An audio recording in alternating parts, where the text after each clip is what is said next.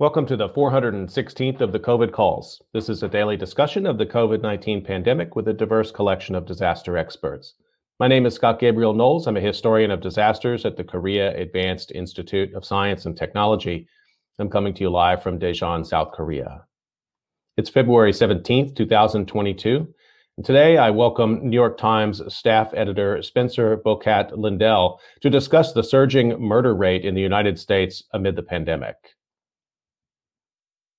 Just a reminder, you can usually catch COVID Calls live on weekdays at 7 p.m. Eastern Time. Just go to the COVID Calls YouTube channel to watch. You can hear COVID Calls anytime, recorded as podcasts on iTunes, Podbean, or anywhere you get podcasts. You can also keep up with COVID Calls via Twitter using the handle @USofDisaster or @COVID Calls. Please help spread the word and send suggestions for future guests and future topics. And as always, please feel free to suggest yourself as a future guest. I've been reading an obituary or a story of advocacy for those impacted by the pandemic, and I'd like to continue that now. This is the obituary of Judith Jude Donahue Ebbinghaus, which appears on legacy.com and also was featured in the Faces of COVID Twitter feed. Judith Jude Donahue Ebbinghaus, age 69, of Groton, Connecticut, passed away Monday, February 15th, 2021, due to complications of COVID-19. She was born April 16, 1951, in Fulton, New York, the daughter of Francis Donahue and Alice Frawley Donahue. Jude was a graduate of Minneshaug Regional High School in Wilbraham, Massachusetts. She studied education at Nazareth College in Rochester, New York, and later completed a master's in education at Eastern Connecticut State University. She began her teaching career in Wyoming, New York, and later moved to Connecticut and taught in Groton public schools, including Sacred Heart, Colonel Ledyard, Eastern Point, and Catherine Kolnosky schools for 38 years. She held many roles as an educator, including second grade classroom teacher, reading specialist, and literacy coach, among others. She ran the GPS summer reading program for many years and launched parent literacy courses to guide her students' families in supporting their educational potential. She believed in and saw the best in her students, and she connected their other interests to books to cultivate the love of reading and learning she shared with them. In recognition of her service, she was selected to the Groton Educators Hall of Fame. Volunteering was a lifetime value for Jude, and her communities benefited from her enthusiasm, force of nature, energy, and the life experiences she shared through the Girl Scouts, parent-teacher associations, and her daughter's schools and sports teams, as well as the R.E. Fitch Marching Band, the Connecticut Children's Medical Center, the New London County Ostomy Association, which she served as president, Youth Rally as a counselor for youth facing chronic illness, and the United Ostomy Association of America, for which she received the Convatec Great Comebacks Award. In her retirement, she was a kindergarten classroom volunteer at Catherine Kolnosky School, a therapy dog handler for Fairview Retirement Home with her husband, Charlie, and an avid quilter contributing to community projects to provide quilts to the homeless, hospice patients, new parents, and masks for elementary school students and frontline healthcare workers. Jude was a devout Catholic and a member of Sacred Heart and St. Mary, Mother of the Redeemer churches. St. Mary's, she served as a CCD teacher, a lector, and Eucharistic minister. She found immense strength in her faith and used it to face many challenges, health challenges throughout her life, and bring compassion, strength, and understanding to others facing similar challenges. Despite her health challenges, Jude was an adventurous traveler and loved exploring the United States, Ireland, Scotland, Alaska, Myanmar, Thailand, where she traveled for the birth of her grandson, Ronan. She approached new people and cultures with enthusiasm, warmth, and appreciation for different cuisines, music, and worship traditions. Throughout her life, Jude maintained an indomitable spirit, an ability to turn negative setbacks into positive opportunities. She continually showed those she loved how to be stronger than they thought they could be, and to live life to the fullest possibilities. She held her convictions and beliefs deeply, yet was not afraid to evolve in her opinions, embracing the LGBTQ community, working to become anti-racist in her thinking and actions, and deepen her understanding of the role of faith in social justice. Over her life, she empowered thousands of people in her students, learning to read, her co-ostemates to live with independence, her colleagues to become stronger educators, her family and friends to find joy and hope in unlikely places. The obituary of Judith Jude Donahue Ebbinghaus, who died in 2021, complications of COVID-19.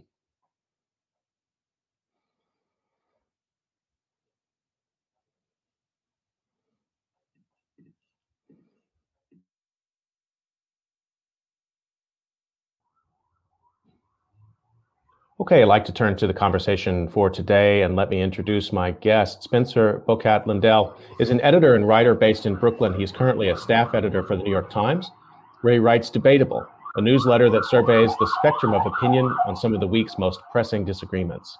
Over the past 2 years, he's written about the ethics and politics of vaccine mandates, school reopenings, global vaccine inequities, the lab leak hypothesis, and the responsibility of big tech companies in combating COVID misinformation, among other pandemic-related debates. Before joining the Times, he served on the editorial staffs of Harper's Magazine, the Paris Review, and Axios. He graduated from Yale in 2017. Spencer Bokat-Lindell, thanks a lot for making time to join me on COVID Calls today.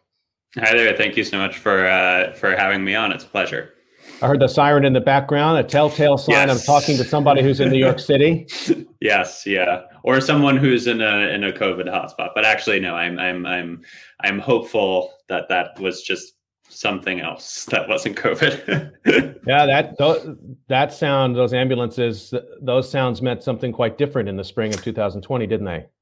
Yes, yeah, and I've been. I grew up in the New York area, in New Jersey, and then I've lived here in Brooklyn for, I guess coming up on 4 or 5 years. I don't know, 4 years or so. And yeah, I was here sort of at the very beginning of when the coronavirus hit the U.S. and then it was New York first, and just those sort of first. Well, really, only I was here sort of for the first couple weeks, and then I went back. Both of my roommates left, and so I went to New Jersey, where my parents live, for a couple of months to sort of ride it out. But I remember as I was, leaving, it was a very dark time. Morgue trucks, all of that. Yeah. So, how's the situation in New York City today, pandemic-wise? It's good. I mean, well, I hesitate to say good. I guess good in relative terms to where it has been, I would say. I feel like it's a constant sort of motif on Twitter that people are always trying to push back on this idea of New York as this like pandemic hellhole where there's both like tons of cases and also everyone is like in lockdown. It very much is not that way. We did have the Omicron surge that is quite rapidly, it seems.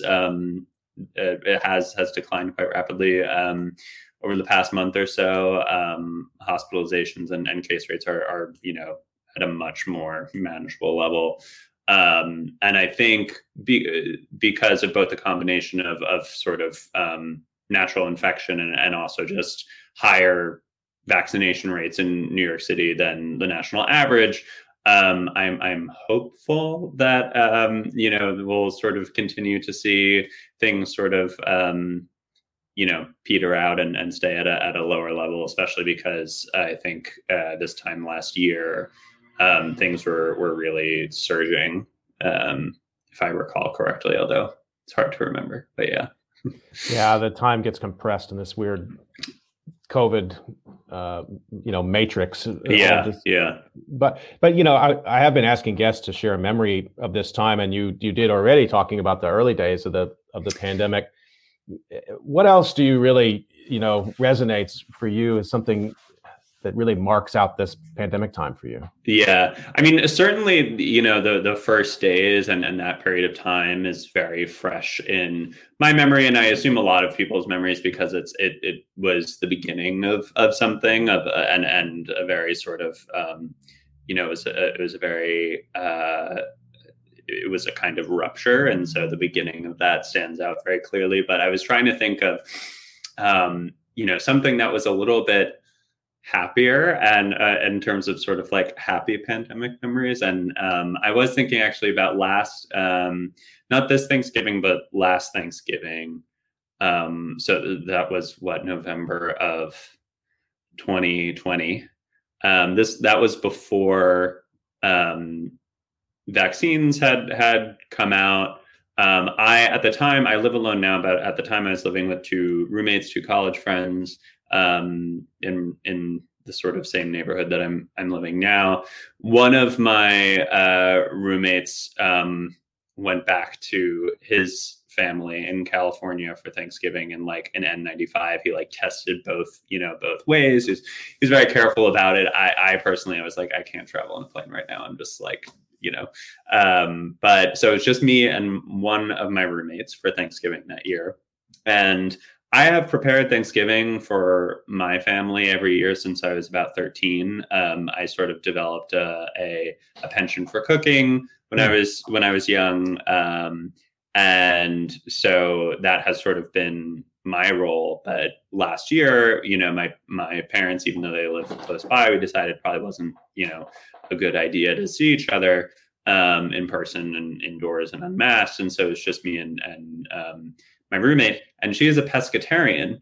And so instead of doing turkey, we basically just did, and turkey for like 8 people or whatever.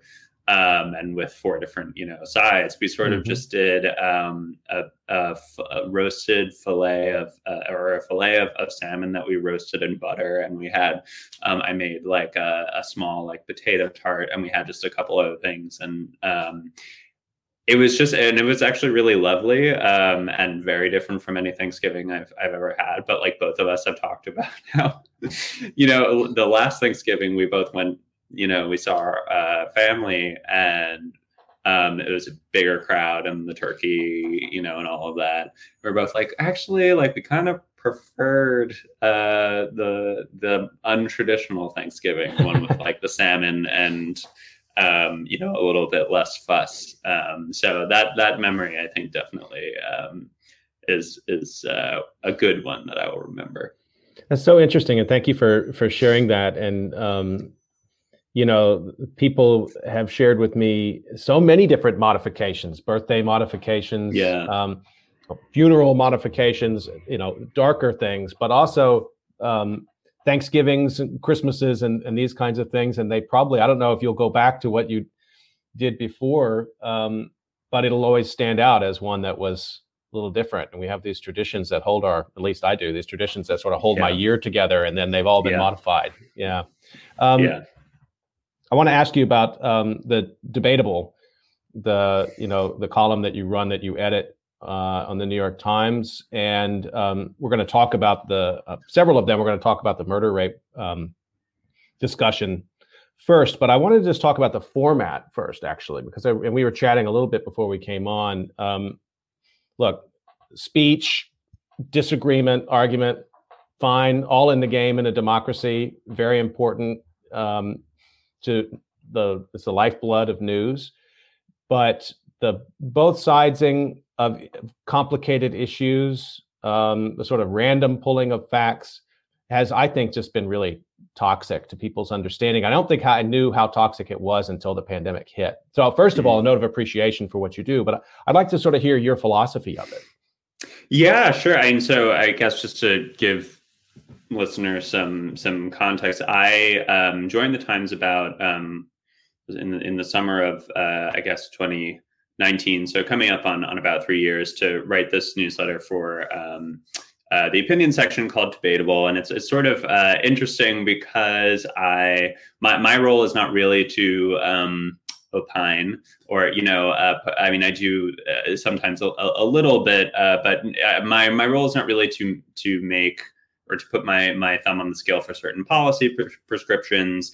I'm not sort of, advocating for any one particular proposal, but my role is really to sort of, put all of the pieces that we have at the Times, but also, I would say probably half or more of the pieces that I cite come from other sources.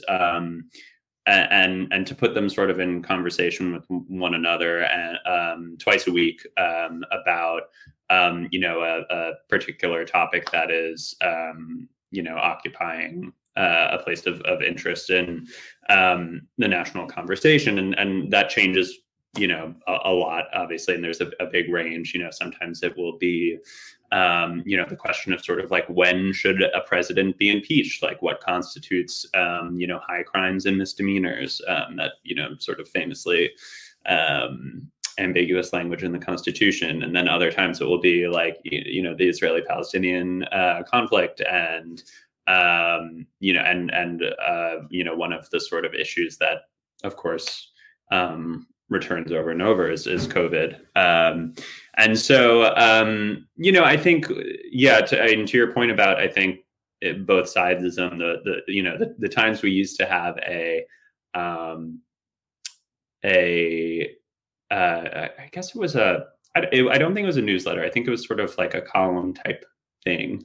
And it was something, I want to say like Partisan Views, or something kind of like a left, right, and center situation. Mm-hmm. And you see a lot of, I think,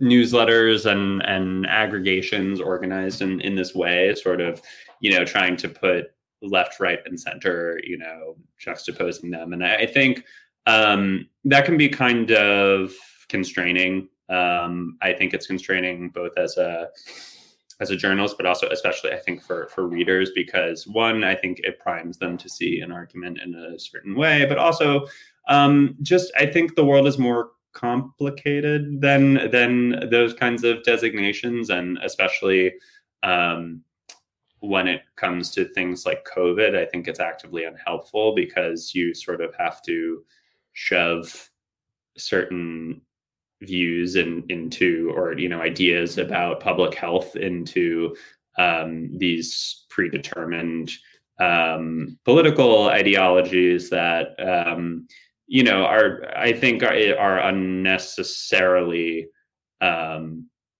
it's an overused word, but polarizing. I think even I was writing something today about this question of, we're seeing a lot of mask mandates being rolled back in blue states, not just red states.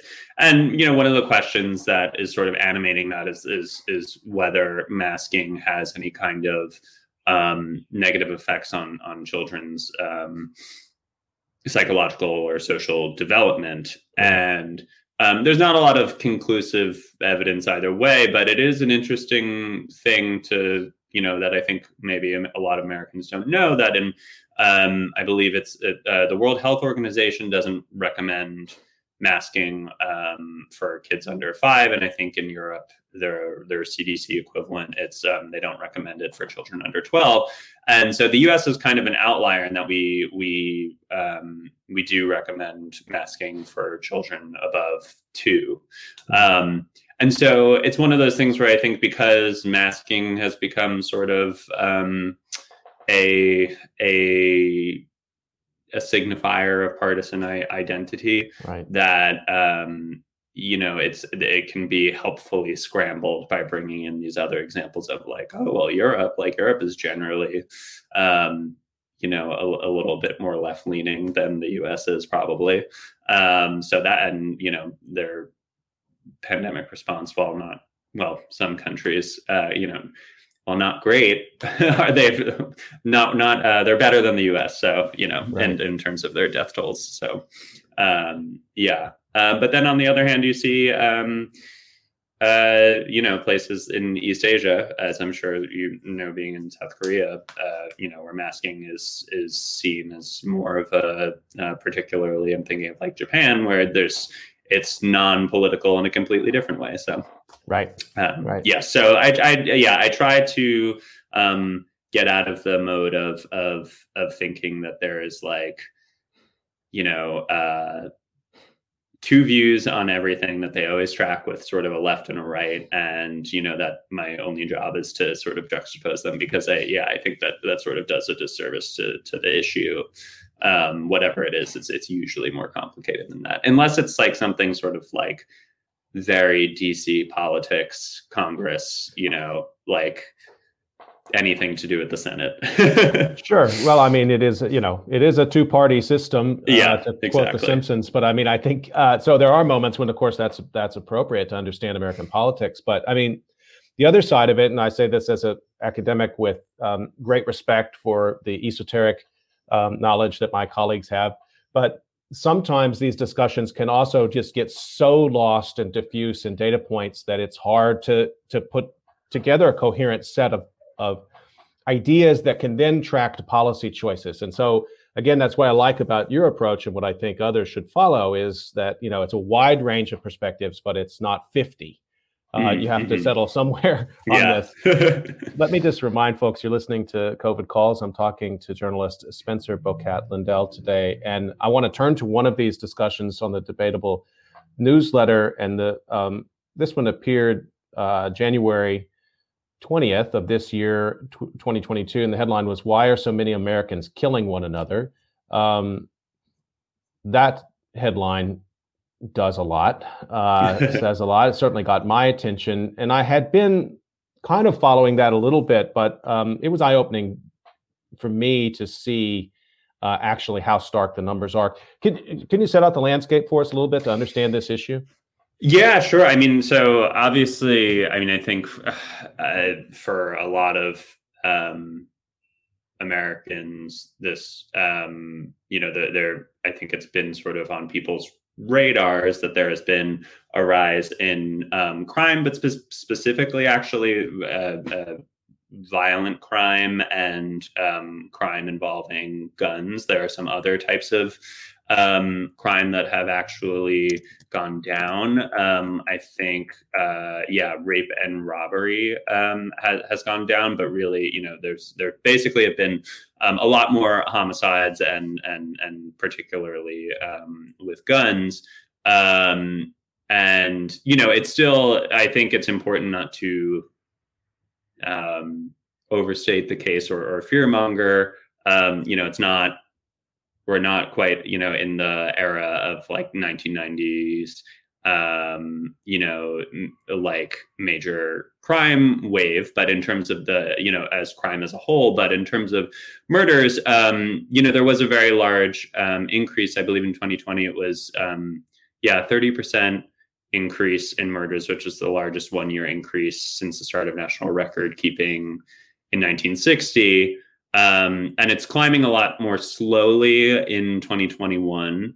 But the share of Americans dying of homicide had hit its highest level since 1996. So there was, I think a lot of justified concern about the murder rate specifically and why it was rising. So what are some of the different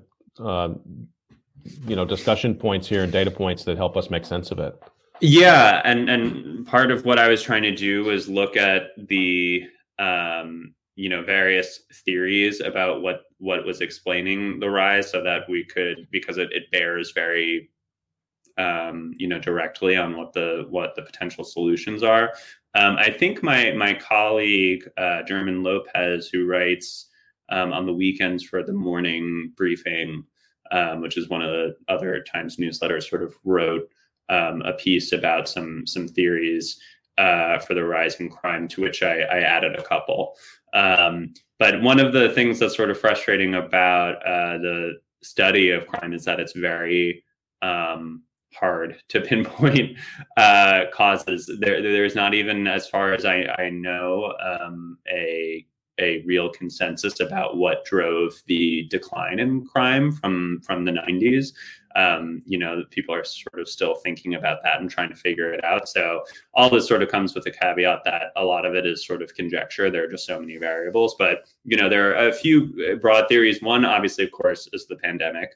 I think the data that showed this giant,2020 to 2021, if I'm not mistaken. And that was, of course, right after the coronavirus hit the US. And it was an incredibly, traumatic event. And I don't use that word lightly. I use it in the literal sense of just, sort of rupturing of a lot of social structures and also with the way that people were familiar with living. And so, there's this, if you recall at the beginning, there was, an enormous, just unprecedented surge of unemployment. The unemployment rate hit its highest since the Great Depression. Millions of jobs were lost. Obviously, there were, a lot of restrictions put in place.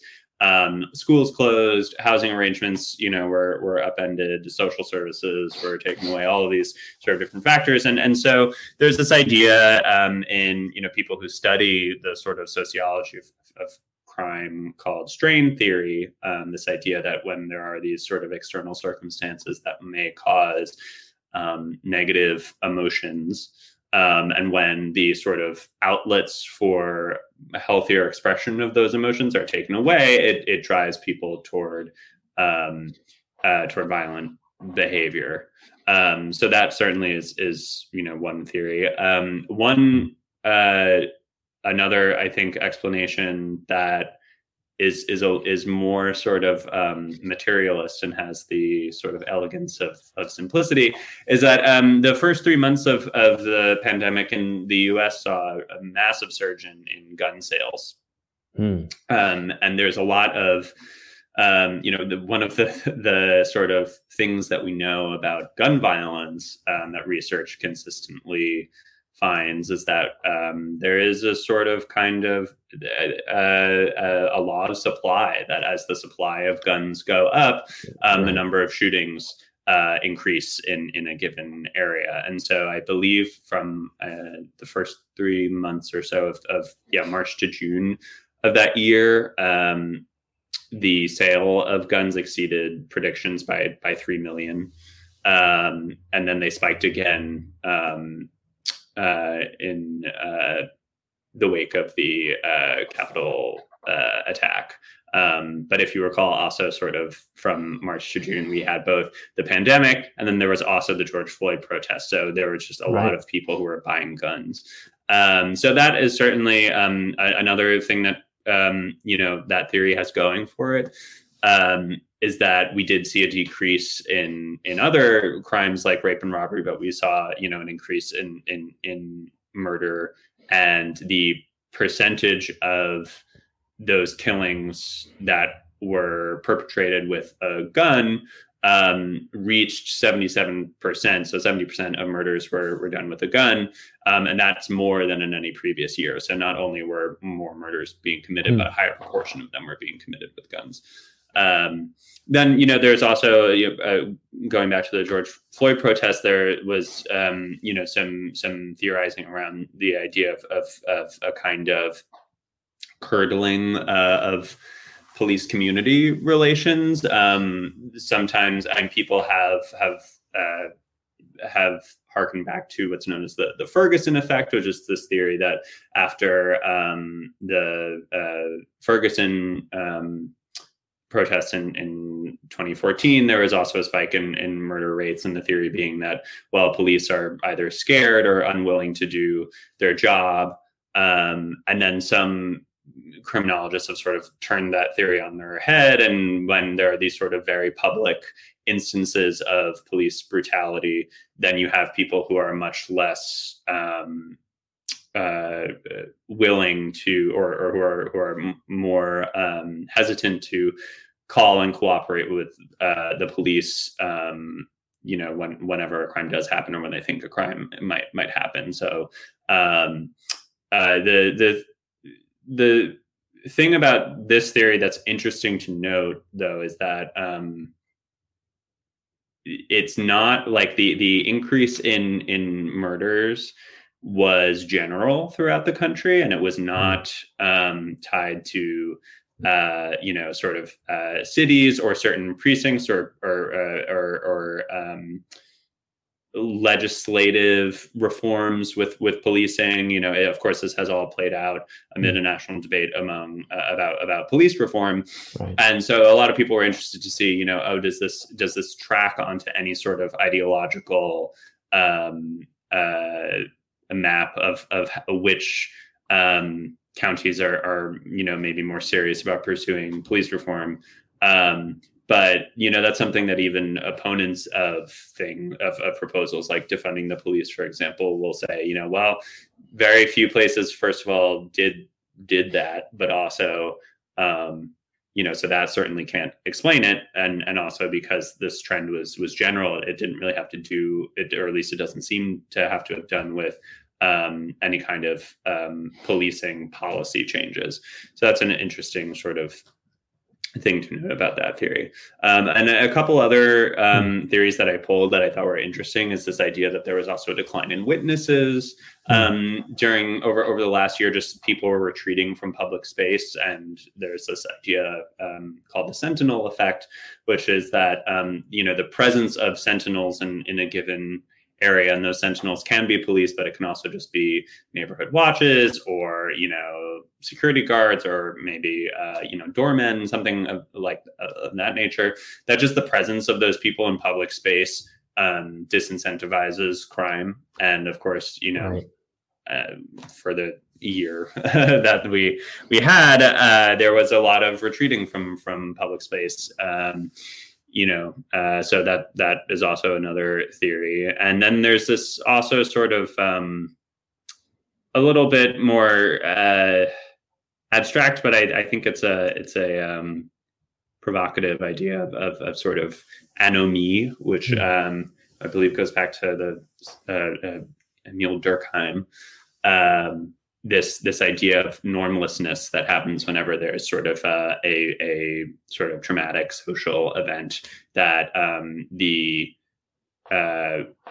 people begin to commit more crimes because they feel like there is no reason that they shouldn't. The sort of moral guardrails that would normally keep people abiding by the social contract have dissolved. And so what's interesting, I think, about this theory is that, and I believe it was Matt Iglesias who wrote a Substack piece about how there's all of this, antisocial behavior on the rise, and perhaps murder is just like the violent tip of that iceberg, because we also see that there are more car crashes, reckless driving, disruptive conduct in schools, certainly a lot of poor treatment of people in the service industry.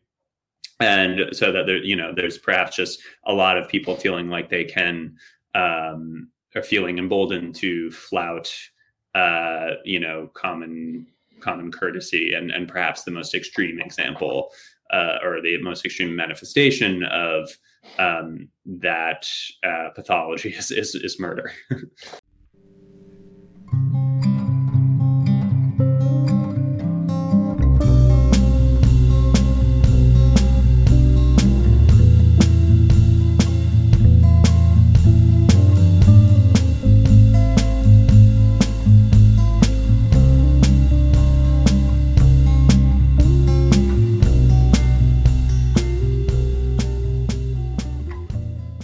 I think, well, thank you for going through it and so thoroughly describing each one of these ideas. And undoubtedly, it's probably multi-causal, but I think it also speaks to the problem of talking about the pandemic as a global thing, which we have to epidemiologically, but it manifests itself in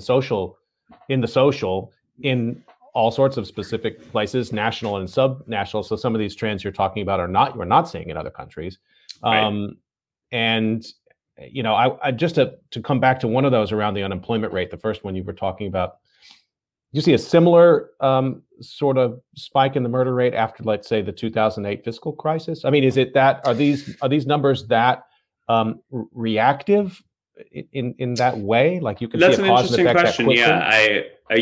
I'm not. I don't actually. I haven't looked into that, but that would be a great test case. I mean, I think with to see sort of an event that was, it does look like I'm looking at sort of the graph that we had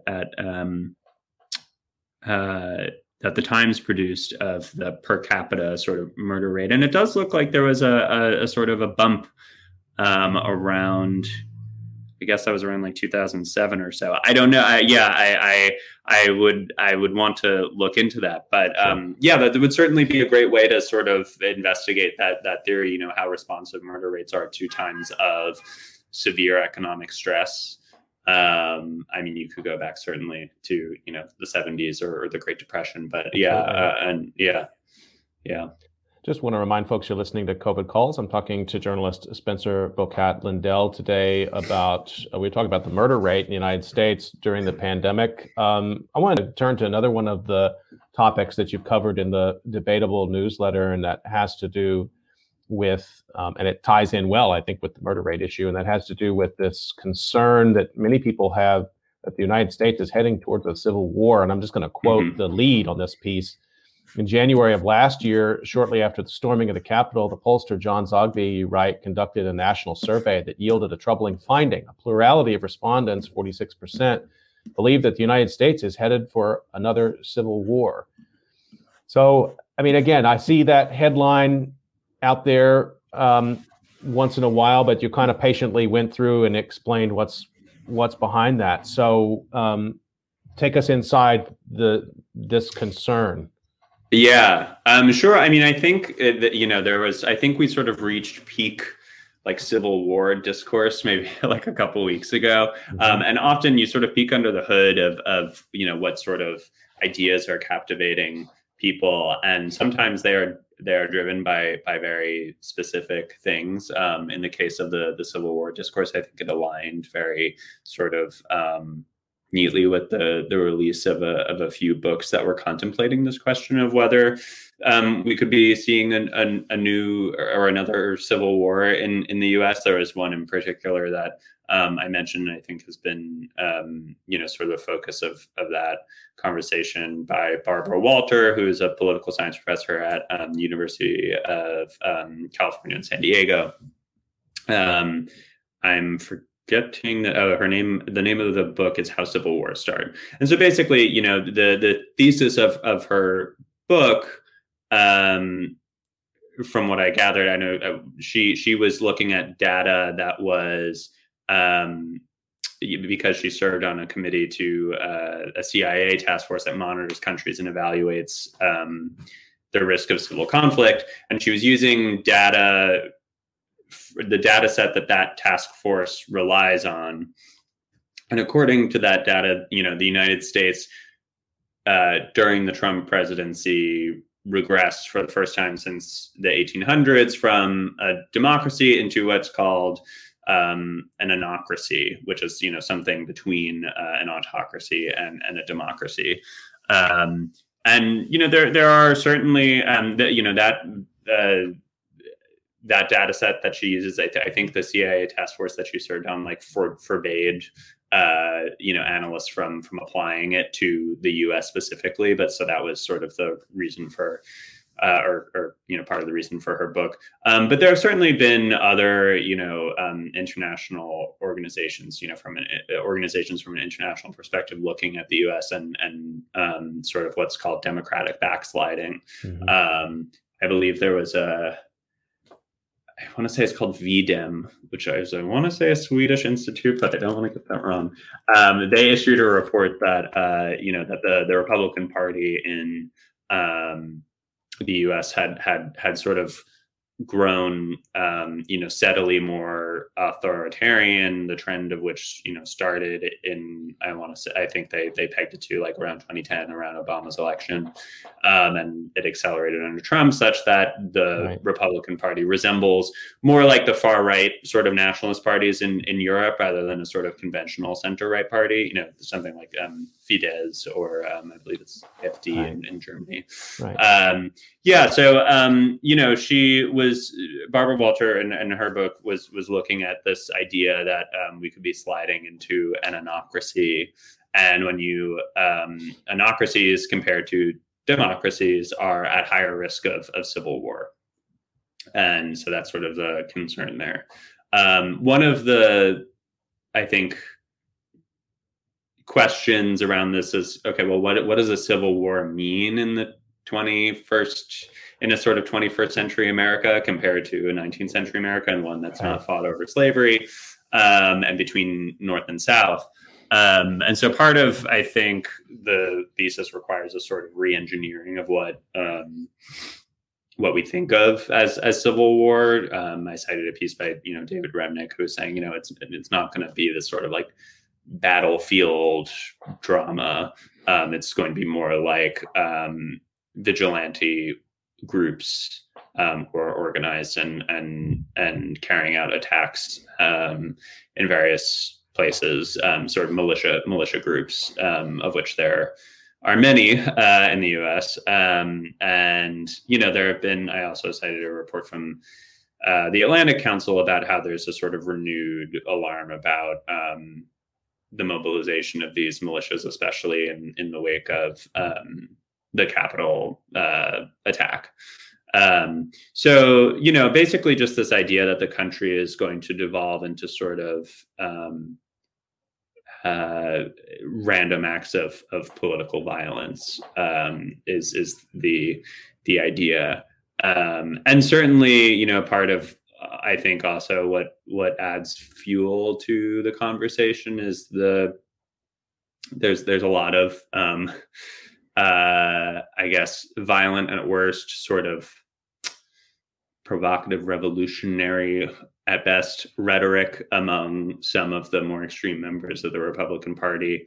And so, you saw Marjorie Taylor Greene, before she was suspended from Twitter, who is conducting a survey about a national divorce between Republican and Democratic leaning states, and Madison Cawthorn, who's a Republican representative from North Carolina, sort of intimated that if our election systems, if elections keep being stolen, then it's only going to lead to bloodshed, which sort of this, like he was saying it as though like, I don't want that to happen, but if it does, this is what will happen.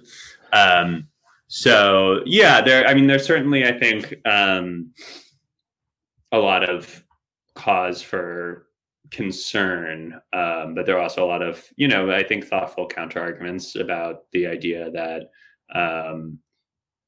this sort of warning of civil war is at best just sort of kind of threat inflation that is, not particularly productive, but at worst could also prime people to, but by expecting the worst, could actually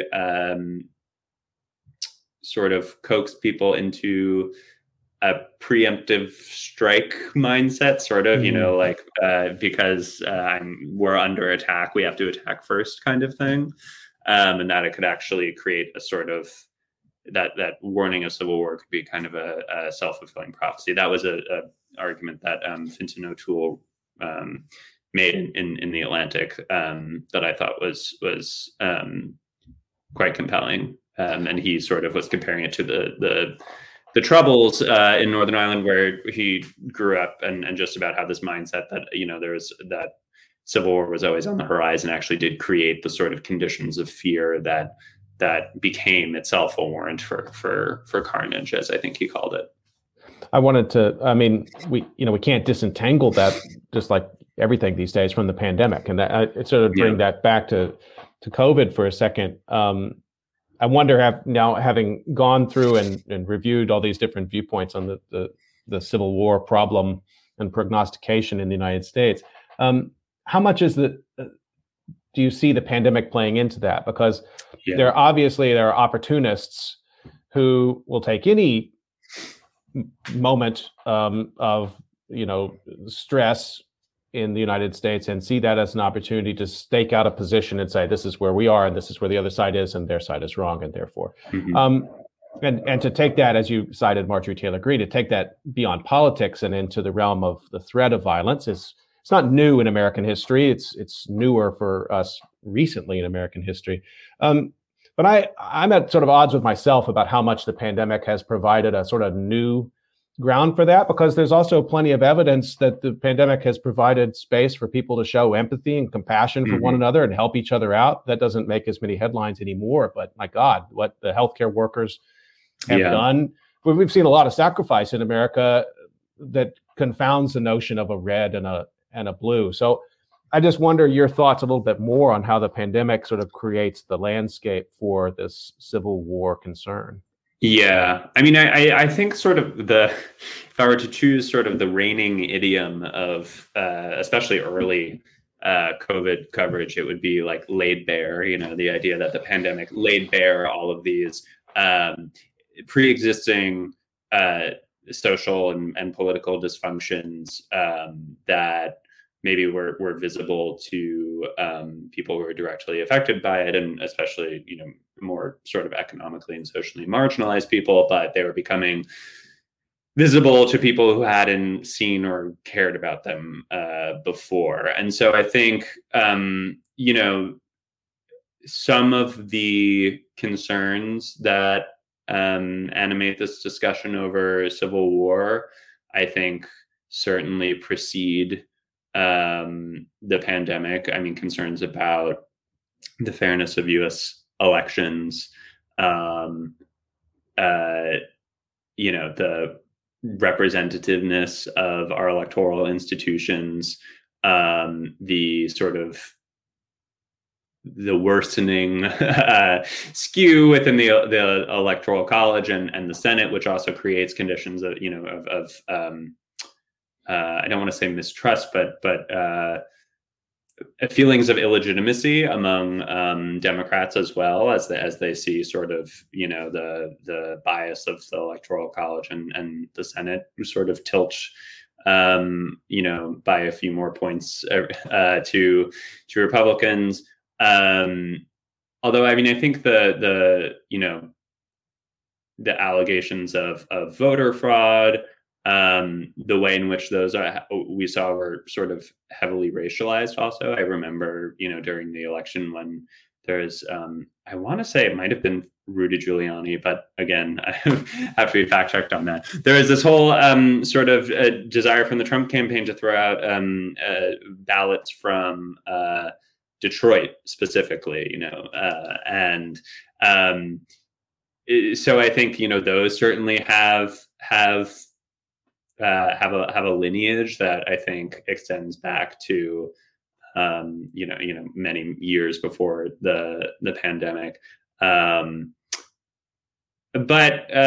you know, I think I would be hesitant to say that the pandemic is all, or, you know, the sort of strife that we're seeing from the pandemic and the conflict that it has sort of bred, that it is all cause and not a sort of, or sorry, that it's all symptoms and it's not sort of a cause, a potential cause of some other future dysfunction. I mean, one thing that I think about a lot is how unfortunately, I think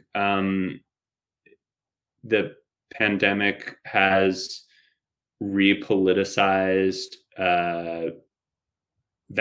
mandatory vaccination in schools in a way that it just, I think, obviously, of course, before the pandemic, there was a small coterie of anti-vaxxers, but they were not a major political force. Right. And I think now, just because of their proximity to an issue that is so, I guess, politicized may not be the right word, again, polarized. You know, things like measles vaccinations and chickenpox vaccinations, that the idea, you know, just by virtue of being sort of adjacent to coronavirus vaccines, that you already actually do see some efforts in states to say, well, maybe we want to roll back these requirements as well. So that certainly could, you know, that is obviously the underlying division was there, but, you know, the pandemic creates, you know, sort of knock-on effects that then open new fields of political contestation. Are you going to see people in Florida fighting over whether there should be mandatory vaccination in schools for measles? Right. Are you going to see more measles outbreaks? You know, especially because measles is so, the threshold for herd immunity is so high that, you know, it really doesn't take a significant drop in community vaccination rates for there to be outbreaks. So and I think certainly also just in terms of, if you want to think about the increase in murder rates as a kind of, those are not the same thing as sort of organized political violence, but I'm sure, some of them were. We have seen a rise in, certainly this I believe it preceded the pandemic, but the I'm forgetting the name of the synagogue shooting in, I want to say 2019 in Pennsylvania. I'm sorry, I forgot where I was going with that. But it's hard to say, I think, how much the pandemic. I don't think the pandemic would be a sort of would be a central focus in any kind of civil war, or political violence. But I do think that it does. It's another layer, and it can exacerbate. Certainly right. These. I think it contributes to this idea of or this sort of revolutionary fervor, this idea of oppression. I think those feelings are very easy to tap into with things around like vaccine mandates and mass mandates. Yeah, and, absolutely. So it's the Tree of Life. Right. Tree of Life. Yes. Thank you. Yeah. Yeah. But right. They're sort of at one level removed. What you're describing is something that people who study disasters like myself really wrestle with, because quite often disasters, and this is a big one, are described as sort of moments, like you said, the sort of laid bare thesis that like they pull back the curtain, choose your metaphor. It shows us what we couldn't see that was there all along. And I think that's right to a point, but as you were just saying, and I really want to emphasize that, it also creates new worlds. Right. And we have to sort of be careful to manage both of those and to follow those strains and see there are going to be continuities, but there are also going to be discontinuities, and we have to kind of be conscious of both those simultaneously. We're we're up on time. I've been a little greedy with your time, but no, not at all. It's great. I really just enjoy hearing the many different viewpoints for each one of these. It's refreshing to get past both sides, as we discussed.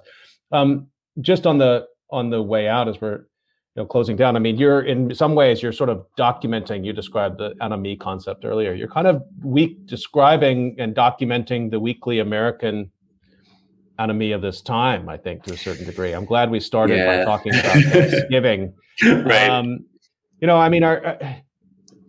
have an interesting recent piece about talking about when the pandemic ends, and it's a little bit of a dangerous discourse because it will never end for some people. But yes. Are you looking forward to writing about pieces that don't talk about America falling apart, or is that just your? Yeah, I would love to, certainly. I certainly hope that the pandemic recedes as a topic to, just as a topic to cover all the time, and not just because it's affecting, people who are out of view, because I do think that is a huge concern right now. There was a really thoughtful piece in the Times today by Greg Gonsalves, who is professor at Yale School of Public Health, but also a longtime AIDS activist. And I think Greg's I think there's such there is a sort of moral hazard to talking about the end of the pandemic. There was also, because there's another piece that was in the Atlantic by I want to say Catherine Wu and forget Jacob Storm something.